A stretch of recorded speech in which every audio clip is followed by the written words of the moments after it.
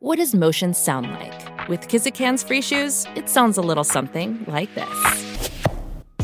Experience the magic of motion. Get a free pair of socks with your first order at kizik.com/socks. Everything that makes you you is absolutely perfect, including having something like herpes. And so I got to learn how to use this STI as a key to finding my partner and any potential partners that I engage with. And once I started to view it like that, things really shifted for me. Welcome back, lovers. I am Jessica Spandiari, your host of Open Late, the podcast. And this is a Soulfire production. Today, I have another member of the Soulfire family with me, which is super exciting. I actually feel like I'm working my way through everyone at Sex and Love Co., my new amazing, fun friends based down in Austin, Texas. And so today I have with me Serena Rose. She is a sex and relationships coach. And as a child, she experienced a variety of unique trauma-based to spiritual occurrences. And that helped guide her to where she is now. On her path, she learned that sexual development was a catalyst for rapid healing. Wow, like so many of us, and I think everyone listening to this podcast can really identify with this. So now she helps singles and couples embrace love, communication, and themselves and their kinks in a way that feels good. I so love this bio and this explanation of who you are, because I think it really resonates with me and my listeners, and I can't wait to dive into this conversation. Welcome to the podcast, Serena Rose. Hi, everybody. Hi, loves, AKA listeners. I love that you call them that. And I'm so excited to be here. It's an honor to be on your show, Jessica. Yeah, we're so excited to have you. I have so many questions. I know very little about you, but I did peep and find out that we have a Catholic upbringing in common. And I'm curious how one goes from, growing up Catholic, maybe, sexually conservative in many ways, to becoming a sex, love, and relationships coach. Yeah. So my journey with Catholicism and my family's background with it is a little bit different than the normal journey that there's a lot of undercover kinks in the Catholic upbringing. So, Oh, yeah. However, my journey was a little bit outside of just the typical reserved family upbringing. So this is like we're diving right into the trauma. So trigger warning for people. Let's do it.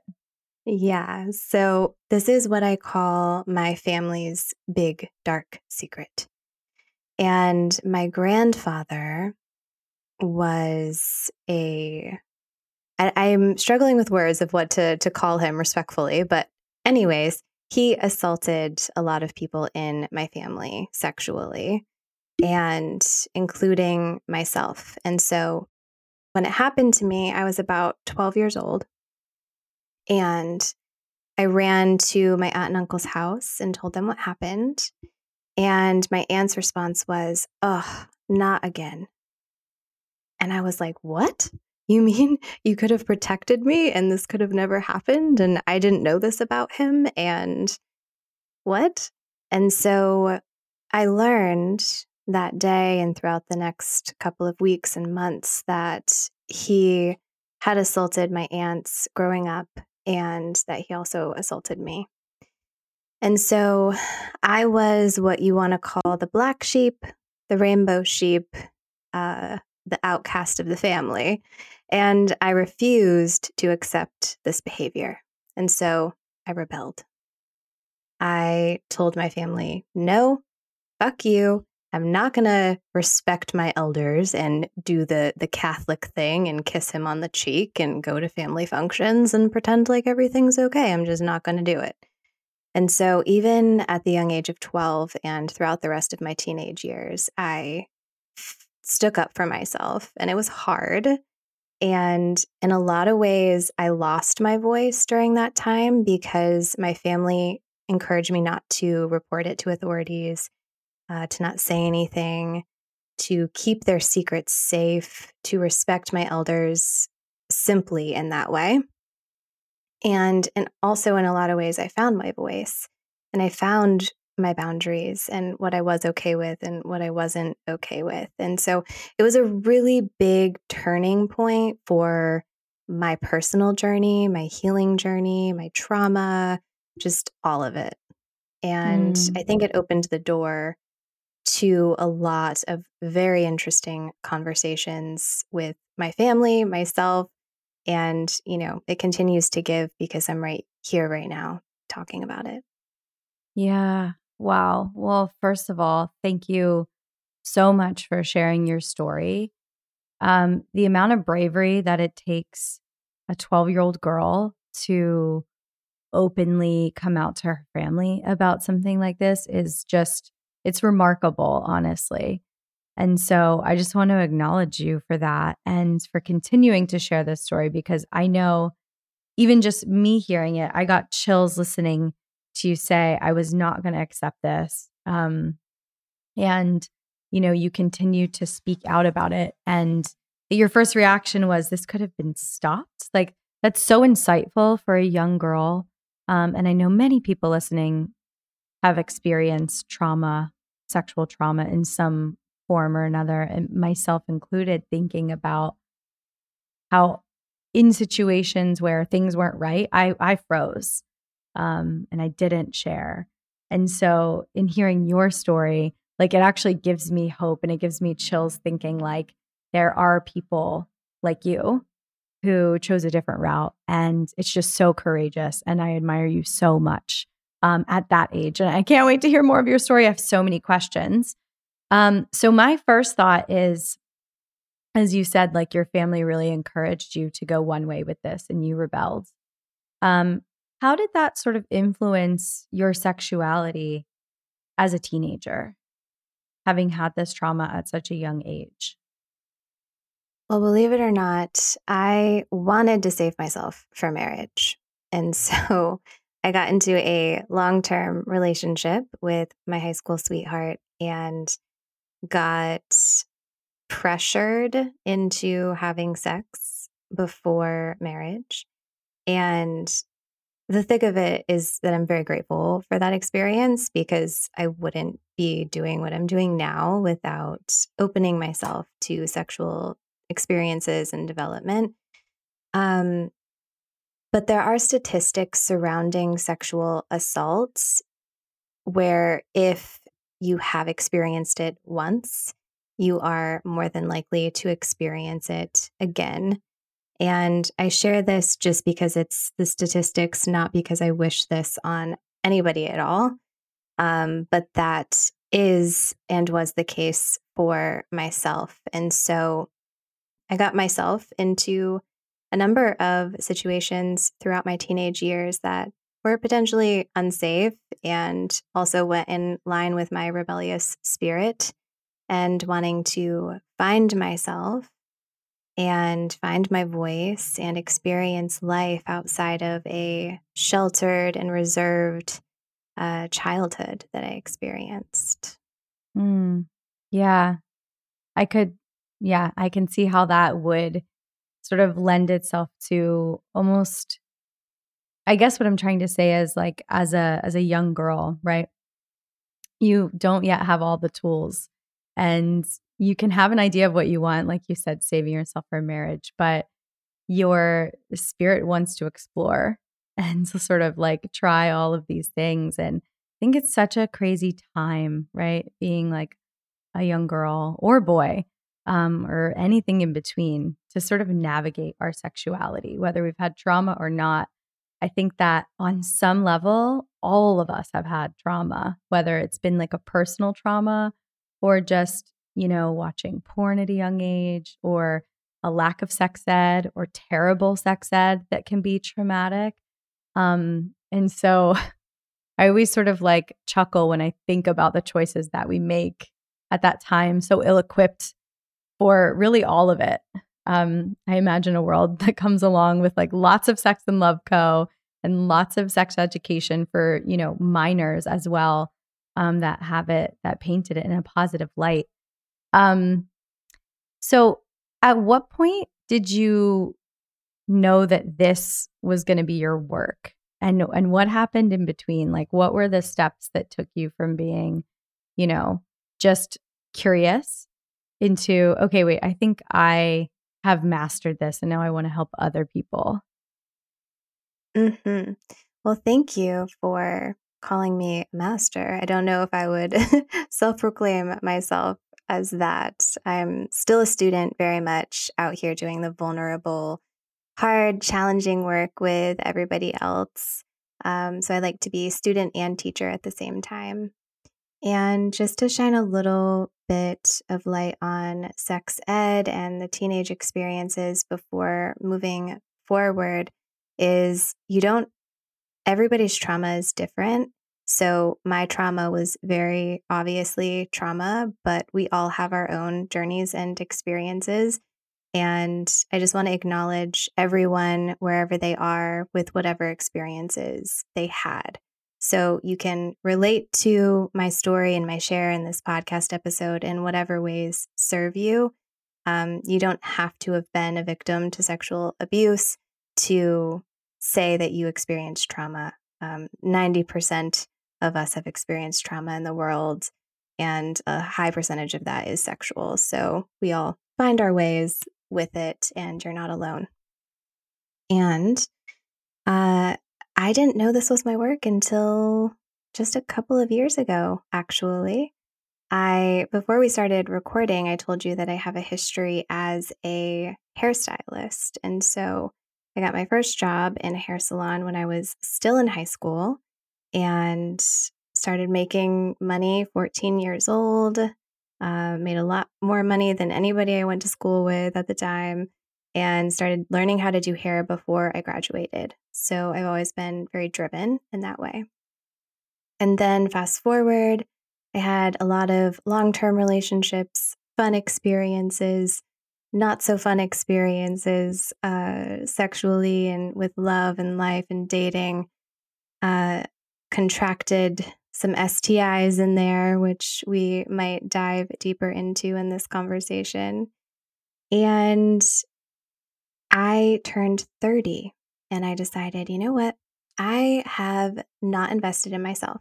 I owned my own salon at that point, was making really good money, and have always been interested in self-development.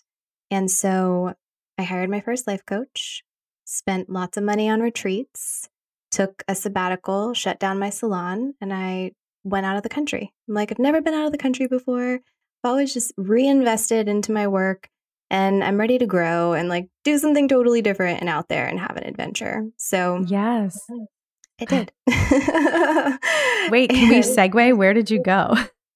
Oh, yeah. Actually, that's where I'm going next. Okay, cool. That's where I met Jordan, actually. Alexa, the CEO of Sex and Love Co., her husband, and also CEO Jordan Bowditch. I met him at the very first retreat that I went to in Hawaii. So I met him, and I've got a front row seat to their entire relationship and journey, which is magical. And I feel so blessed for that. And I did some work with them. I actually stayed with Jordan in California a couple of months later for about 2 months and got to know him. So they've been dear friends of mine throughout the years. And I said to Alexa one day when we were on a walk, I think I might work with you someday, but I'm not ready yet. Like, I'm still working through my own emotional traumas. I'm not ready to touch the sex stuff yet, but I know that I'm going to get there. And a lot of people, that's what they do in the self-development journey, is they save the sex stuff kind of for last. It's pretty common for people to start with yoga and meditation and more of the light stuff. And now there are people, granted, that dive right in, but it's pretty common to save the sexual healing for last. And so that's what I did. And when I was ready, I knew exactly who to hit up, Miss Alexa Bowditch, and started working with her, did one of her programs. And I had transitioned from being a hairstylist to a spiritual life coach. And then once I opened up the very big door of sexual healing and kink play, I decided now is the time to switch into being a sex coach. And I kind of knew all along that that was going to be my niche. Like, I'm a very sexually open person, vulnerable person, not afraid to talk about my traumas and experiences, not afraid to show my skin, those kinds of things. And so it just all made sense one day. And here we are. Wow. What a beautiful journey. Thank you for sharing. It's so cool to hear, how everything is so intertwined, like you deciding to really invest in yourself and go explore, which I love that so much because I've done a lot of ebbing and flowing in my life into like building and working and creating and then taking some time off. And I love that you said a sabbatical because that's actually pretty present in my life right now. And my husband and our support are calling me Sabbatical Jess because the only thing I really have going on is this podcast. I've sort of let things close containers and not opening anything new. So I think it's so important, especially for a woman, at around this age, right? 30 years old, you kind of are like, okay, this is a major sort of chapter. You're right around your Saturn return. Like, where am I going and what do I want to do now as a woman?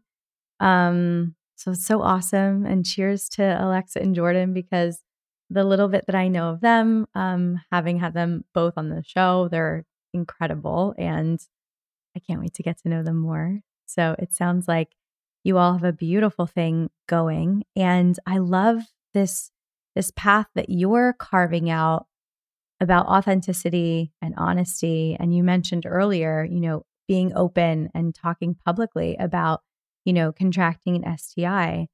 And if you look at the numbers, it's like the majority of people who are sexually active, in this country at least, I don't really know the stats all over the world, but at some point or another will contract some form of an STI. Not everyone, right? But the vast majority of people.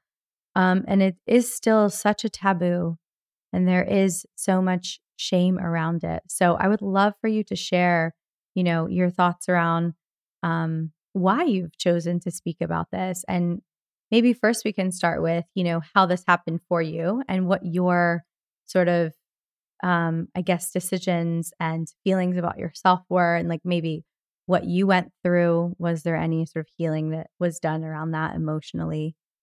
Yeah. Thank you. So I will start by saying, trigger warning again. I contracted HSV2, which is herpes 2, herpes simplex B, lots of names for it, which doesn't make understanding STIs any easier. So when I contracted it, the stigma surrounding herpes specifically is that people think that you get herpes from being a slut. That's one of the stories and the experiences that people just assume is how you got it. And I got it from being raped and taken advantage of by one of my guy friends. So I knew the next day after it happened, I said, "Did you use a condom?" And he said, "No." And I said, "I know you gave me something." I just knew intuitively that that's what happened. And if someone has had this experience, then you know. And if you don't, then maybe this can be something to inform you. But it usually takes about 12 to 15 days for those who have been infected with HSV2 for symptoms to arise. And so it was one of the more traumatizing experiences of my life. And as you can imagine, I've had a number of them. And I didn't know what the fuck was going on in my body. I woke up one day and my vulva was so swollen, it looked like a baby's head was coming out of my vaginal canal. It was so swollen. I couldn't sit. I couldn't pee. And everybody's experience is different. So you could be asymptomatic with herpes and not even know that you have it. You could have zero symptoms at all. However, most times with women, it affects them more severely than it does with men. So men are more typically asymptomatic than women are. And so I called my doctor and went to the doctor, and she took one look at me and said, "You have herpes. We're going to run tests to confirm, but I believe this is what you have, like 99% sure." And we ran the tests, and she's like, "Okay, bye." I was like, "What? Wait, No hello. information, no nothing. Like, what am I supposed to do? Like, I don't understand." Right. And medicine these days, that's how things have been handled. And I have spoken about my experience with herpes and my experience at the OBGYN a number of times now. And I have learned that a lot of other people and women have had similar experiences where the door is just kind of opened and shut, quite frankly, with no information, no resources, bad tableside manner. And it can make the experience of finding out that you have an STI more traumatizing to be treated like that. So that's not normal. Just for those who are listening, that's not a normal thing that should happen. Unfortunately, it does. So I did have quite the healing journey, and I had to accept myself and learn to love myself with this STI. And once I could get through that, then I had to look at, okay, I was raped, and process losing one of my friends over this experience as well. And so it was about a year of darkness, working through that. And I was single, and I got to have lots of trial and error experiences with communicating with men about the STI, because HSV2 is in your blood. It's something you have forever, and you're more likely to give it to someone else closer to your first outbreak. But it does sleep in your system after, a certain number of years. And there's medicine you can take to suppress it as well, and things you can do to suppress it. However, I always say I could write a book about the conversations that I had with men, dating and letting them know that I have an STI. Because we're not only not taught about sex, as you mentioned, but we're also not taught about all of the many layers and facets and other parts of the sexual journey and experience too, like STIs, how to handle that, how to open up conversations, how to explain things, when to explain things. We're not taught how to connect to our desires and how to share those with partners or potential partners. So there's so much information that isn't out there and wasn't out there when I needed it. And so I'm so happy to be here now and to shine light on things of that nature. And I'm also really grateful that you're here as well, and beautiful people in this industry that I've been able to connect to, because we get to use our voices and share this information and share our personal experiences, and just let people know that they're not alone, and try to release the stigmas, the taboos, and the untruths that are out there surrounding things like this. So beautifully said. So beautifully said. Thank you. Untruths. There's not a truer word for, I think, everything that we learn about sexuality in our culture. I'd love to backtrack for a moment. You really, really spoke to me when you were talking about a year of darkness. And, aside from the podcast, a lot of my listeners know in my sort of, main realm, the world that I operate in has been coaching and facilitating retreats and ceremonies. And I coach a lot of people on relationships. But the healing world is really where I've spent a lot of the last 7 years of my life. So I'm curious if you don't mind sharing what got you through that time. You said it was about a year of darkness before you were really able to sort of reemerge. What were you doing in that time, and what brought you through the darkness to the other side? That's a great question. So there's a couple of things that pop up when you originally ask me that. Number one is mirror talk. And I know that sounds so cliche, but let me explain. I fucking love it already, by the way. We do this on my retreat. But yeah, go ahead. Good. So there's a lot of shadow surrounding this and why this was so healing, because I didn't have education on STIs. I would go as far as saying that I didn't even know that HSV2 existed. I'm like, oh yeah, I've heard of herpes, but I wasn't educated on STIs, what they are, how to get them. This information is hard to access. Google is very confusing. So I don't recommend Googling any of this. But I had a hard time looking at myself in the mirror. And when I would just feel disgusted with myself. I would feel so gross and tarnished and used, and I had so much shame with myself and my body and my experiences.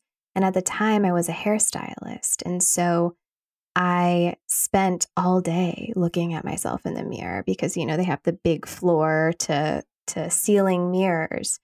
And I had such a hard time making eye contact with myself in that mirror. And I had to get up 2 or 3 hours before I usually did to get ready, because I would do my makeup and just cry. And it's not a normal job where you can just roll out of bed and go to work. I had to do my makeup and my hair and look cute. It's an aesthetically pleasing career. And so it took me a lot more time to do my makeup those days because I had a hard time looking at myself. And so I just got to a point where I'm like, I can do this. I'm just going to look at myself. I'm going to talk to myself. I'm going to love on myself. I'm going to take my clothes off. I'm going to touch myself. I'm going to give myself and my body what it needs: love and acceptance. And it was hard and it sucked, but it was also so fucking beautiful and so needed. And it's one of those exercises that a lot of coaches know and use.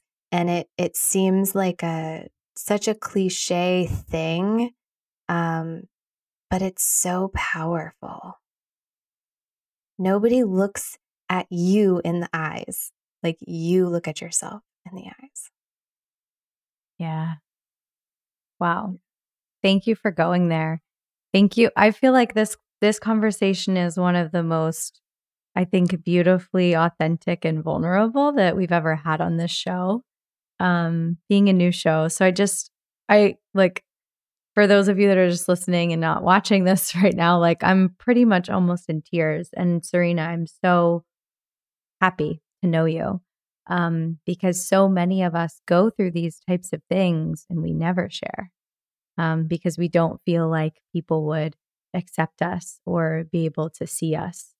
And so I just appreciate you so much, because I know that there's a ton of people listening to this thinking, wow, me too. And maybe they will go get in front of a mirror today or tonight and love on themselves in that way.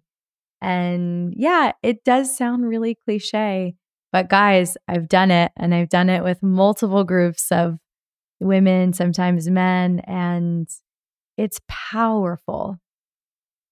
There's really nothing more powerful than you speaking to yourself, and not in the kind of unconscious way that we do all day long, but in a conscious way, a connected way to communicate to yourself.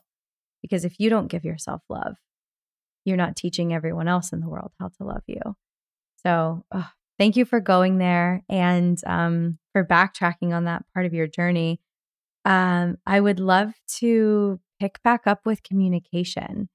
because I think that, well, I always love to sort of share actionable tools, right, on the show. And a lot of my listeners will write in and ask, well, how do I talk about this with my partner? Or how do I talk about X, Y, and Z while I'm dating? And you said you had a crazy amount of conversations, right, when you first started to practice and share this with, potential partners or people that you're dating. Can you start to give us a glimpse of what that looks like? Yes. Thank you so much for asking. And also, thank you for what I receive as such a powerful compliment that this is one of your more vulnerable shows, because doing this work and sharing these stories, I too am like holding tears in my facial space, and so I really receive that love, and it is so important to just let all of your listeners know that they're not alone. And so we're here for you, and we love you. Yeah. And thank you. So to shine light on the communication bit, I would start by saying, learn how to play. And what I mean by that is, what if we just released some of the heaviness surrounding hard conversations in general and gave ourselves permission to try new things, to experiment, to play, to even be unattached to what the result is, but just to try new things for the sake of trying new things, for experimenting and for playing with life. So that would be the first bit, the first layer, which is a very, very important layer. Because if we can do that and not be attached and give ourselves permission to try new things and to play, then it just opens up an infinite amount of possibilities, and it opens up space. And when we release attachment to how someone responds, reacts, what they say, what comes next, then again, that just leaves everything so open. And there's so much space, infinite space for what could happen. So, really important, valuable piece that I just want to bring home. And then the second bit is, it really depends on if this is different person to person. So some people with herpes like to communicate it right out of the gate on the first date, sometimes in DMs on online dating apps before they even meet people, like, hey, I have herpes. I really want you to know this about me. And then some people wait, a couple dates in and say, hey, there's something I'd like to share with you. There's something I'd like you to know about me. And there's no right or wrong answer. There's no overarching template that I can say, this is how you do it. This is the correct way, the way to do it. But what I can say is, you can make decisions based on the information you're given, the tools and resources that you have, the support system that you have. So you gather up all of these things, and then you make decisions for yourself based on everything that you have gathered. And in the gathering process, the number one thing and place that I think that everybody should start when they have an STI is educating themselves. So make an appointment at the OBGYN, understand what herpes is, or insert whatever STI that you have, research it, buy books about it, listen to podcasts on it, soak up as much information as you can so that you can confidently say to your partner or future partners, do you have any questions about this? I'm open. I'm here. I'd be happy to answer any questions to the best of my abilities. And that confidence, that understanding, that deep all-knowing that you will hold helps them feel safe. If you feel safe and secure in who you are, what's going on in your body, then of course your partner or potential partner will feel that. And that will influence how they respond and how they react. So, educating yourself, playing with conversations, and figuring out a template that works best for you. Wow. I feel calm in your explanation of how to communicate this stuff, this work, because it's so true when you really, first of all, come from a place of like self-love and acceptance, which is what you've done and what you're sharing.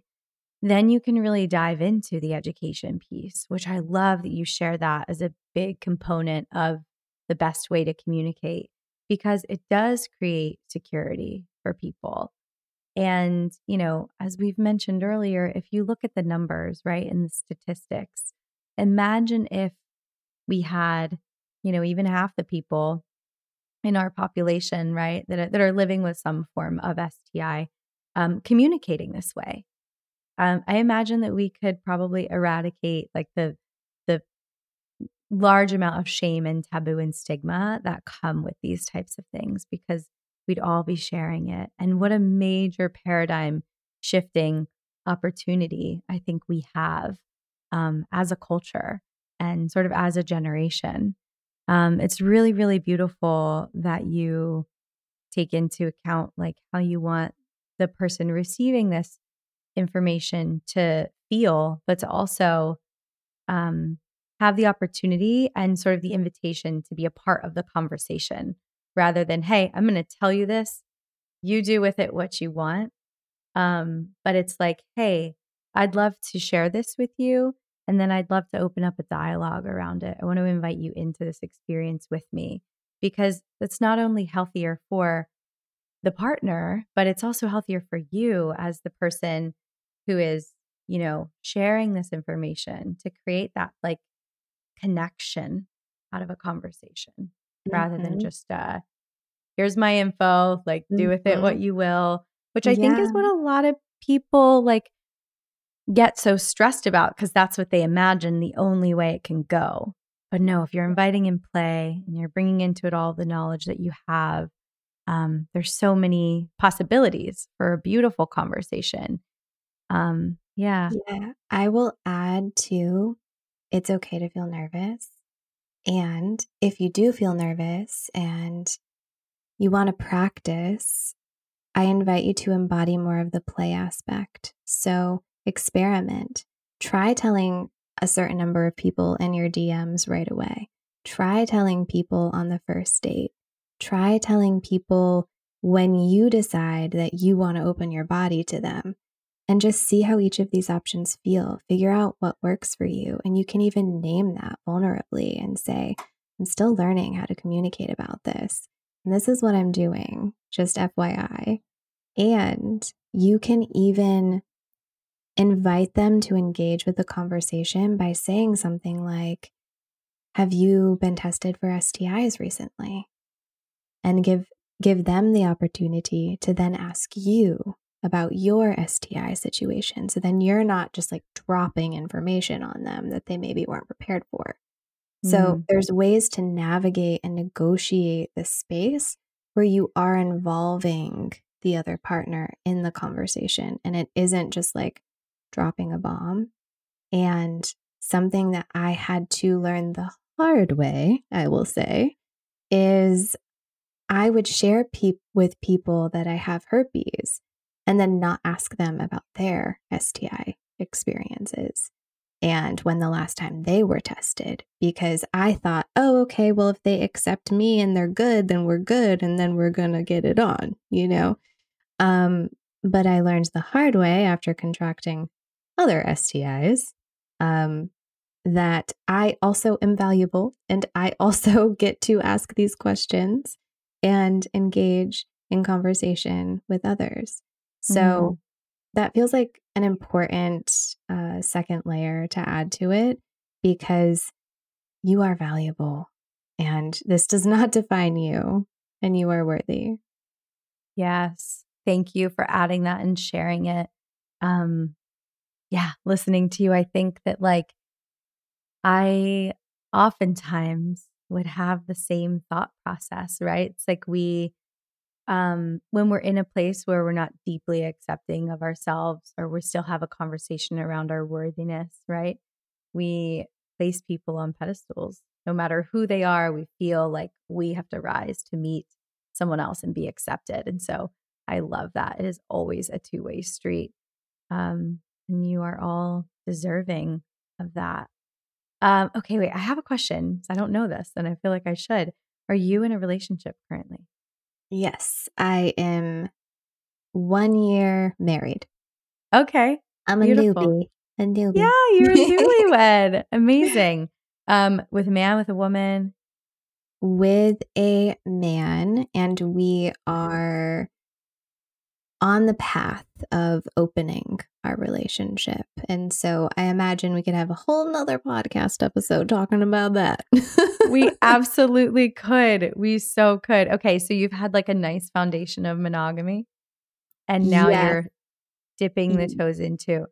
Yeah, so a nice foundation is an interesting way to describe it. No, it has been nice, and it has also been very human and very real and very like moving through the trenches of shadow work and learning a lot about ourselves and each other through the catalyst of our relationship. And so it has come with challenges. I wish that it was just like this easy breezy, beautiful foundation building. We're ready to go. Let's open the door and have a sex party situation. But that's not where we're at. And I'm also so grateful for where we are at and where we desire to go and the things that we're learning along the way. Okay, incredible. I have another question. I have a bunch of questions, but have either of you experienced with open relationship styles previous to being together? So he was polyamorous for 3 to 4 years before meeting me. And his style of dating was very open relationship, not necessarily having the conversations with others about things and having like set agreements and boundaries and things of that nature. And 2 to 3 years before getting together with him, I went on a journey of celibacy. So it was like the complete opposite paths that brought us together. So I have had experiences in open relationships and in sex play. I'm not like completely innocent to that. However, he is more experienced with it than I am. But being that this is now my career and I am very educated in this field, we are navigating a lot together because he has the experience, but not really like he is educated, but we just have totally different backgrounds. And so we're intertwining those things and forging our own path, I guess you could say. Yeah, and you have so much to learn from one another. I imagine that, I mean, just in so many ways. That's like a whole other rabbit hole that I'm like, no, let's not go there, because I wanted to sort of make this connection between all the sort of communication that we're talking about and the tools and the like incredible sort of steps that you've laid out for ways to do this, right? I just want people listening to think about that. You can apply that to any, conversation that you're imagining might be challenging. I had Jordan on just a couple of weeks ago, and so I learned the term fun comfortable. I was like, oh my God, this is brilliant.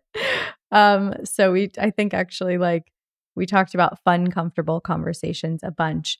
And so a lot of my listeners will ask, like, how do I have the conversation of opening up?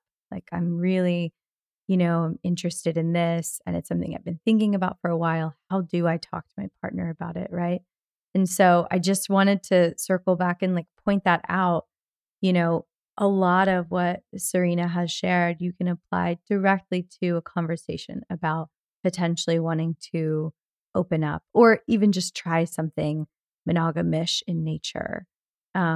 Or, have conversations about anything that you might feel could be rocky, when you're in a relationship. Because, so much of what two people are bringing to the table are very different. But there's always a commonality, and there's usually a deep connection to be found when sharing vulnerably what you think someone might find, um, either uncomfortable or what someone might find displeasing, right? I would often think that, oh my gosh, if I tell them this, they're not going to like me anymore. And even with friends, a lot of times they're like, this is why I love you, actually. And so you'll never know that if you don't actually open the door and have these conversations, because you don't want to be the person 20 years down the line thinking, wow, I never shared my truth. And what could my relationship have looked like if I shared? This is so silly, but I think about the, what's this song? Oh my gosh. It's basically the song it's about a couple that both take out personal ad. It's from the 80s. Oh my gosh, you guys, this is going to be so silly, but do you like pina coladas? Getting caught in the rain. Yeah, do you know this song? It's actually about a husband and wife who thought they fell out of love, and they both put a personal ad out and then replied to each other. So anyway, I just always think about people who are thinking about having the conversation, whether it be you want to try something kinky or spice up your relationship. It doesn't even have to be opening up. It doesn't even have to be, a challenging thing, like sharing a conversation about different ways you want to raise kids, or, we're talking a lot about STIs, but just anything in general. Who knows what your partner thinks about that? Who knows what your friends think about that? So that's my little tidbit. I'll get off my soapbox now. Yeah, I love that. I actually didn't know that that's what that song was about. So thank you for that. I'm going to listen to it now.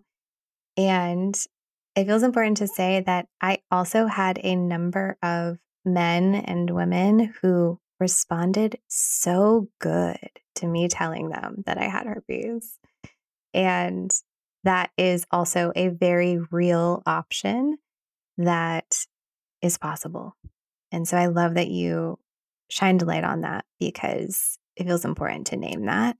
And yeah, you won't know until you go there and you have the conversations. And so I hope that this podcast episode inspires you. Yeah, absolutely.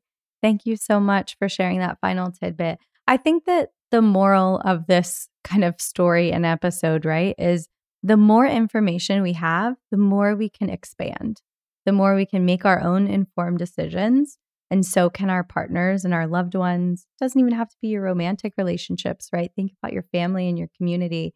The more we offer of ourselves, the more people can know us better, love us better, treat us better, and just be more expansive in their relationship with us and us with them. So, yeah.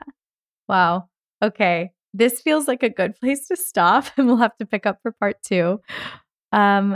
Serena Rose, I appreciate you so, so much. Is there any final thought that you want to share? And then, of course, please let everyone know where we can find you and the rest of X and Love Co. crew.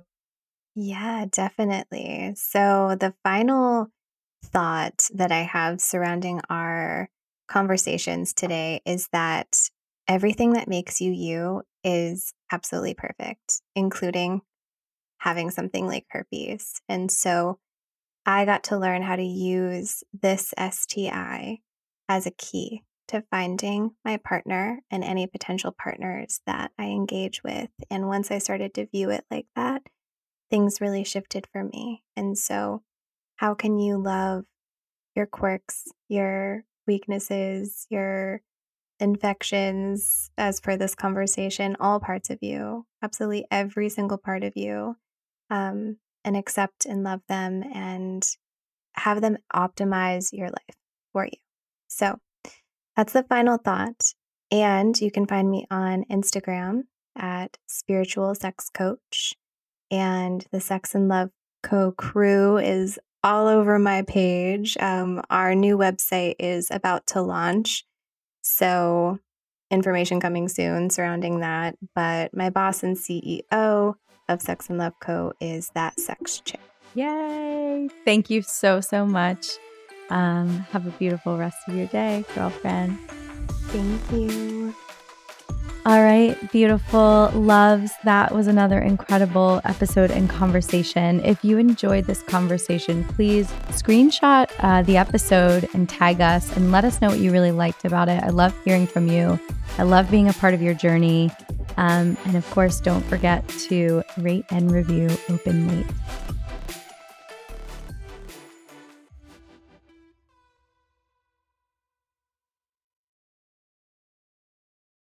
Everyone is talking about magnesium. It's all you hear about. But why? What do we know about magnesium? Well, magnesium is the number one mineral that 75% of Americans are deficient in. If you are a woman over 35, magnesium will help you rediscover balance, energy, and vitality. Magnesium supports more than 300 enzymatic reactions in your body, including those involved in hormonal balance. From functional medicine doctors to mental well-being and female hormone experts, we all know that magnesium is the one mineral to improve all aspects of well-being and health. But which one?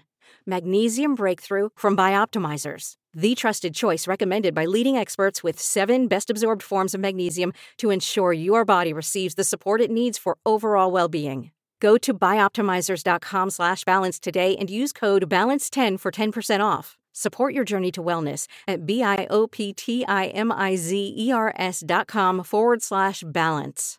Magnesium Breakthrough from Bioptimizers, your foundation to optimal health and vitality. Hello, it is Ryan, and I was on a flight the other day playing one of my favorite social spin slot games on ChumbaCasino.com. I looked over at the person sitting next to me, and you know what they were doing? They were also playing Chumba Casino. Coincidence? I think not. Everybody's loving having fun with it. Chumba Casino is home to hundreds of casino-style games that you can play for free anytime, anywhere, even at 30,000 feet. So sign up now at ChumbaCasino.com to claim your free welcome bonus. That's ChumbaCasino.com and live the Chumba life. No purchase necessary. VGW. Void where prohibited by law. See terms and conditions. 18+.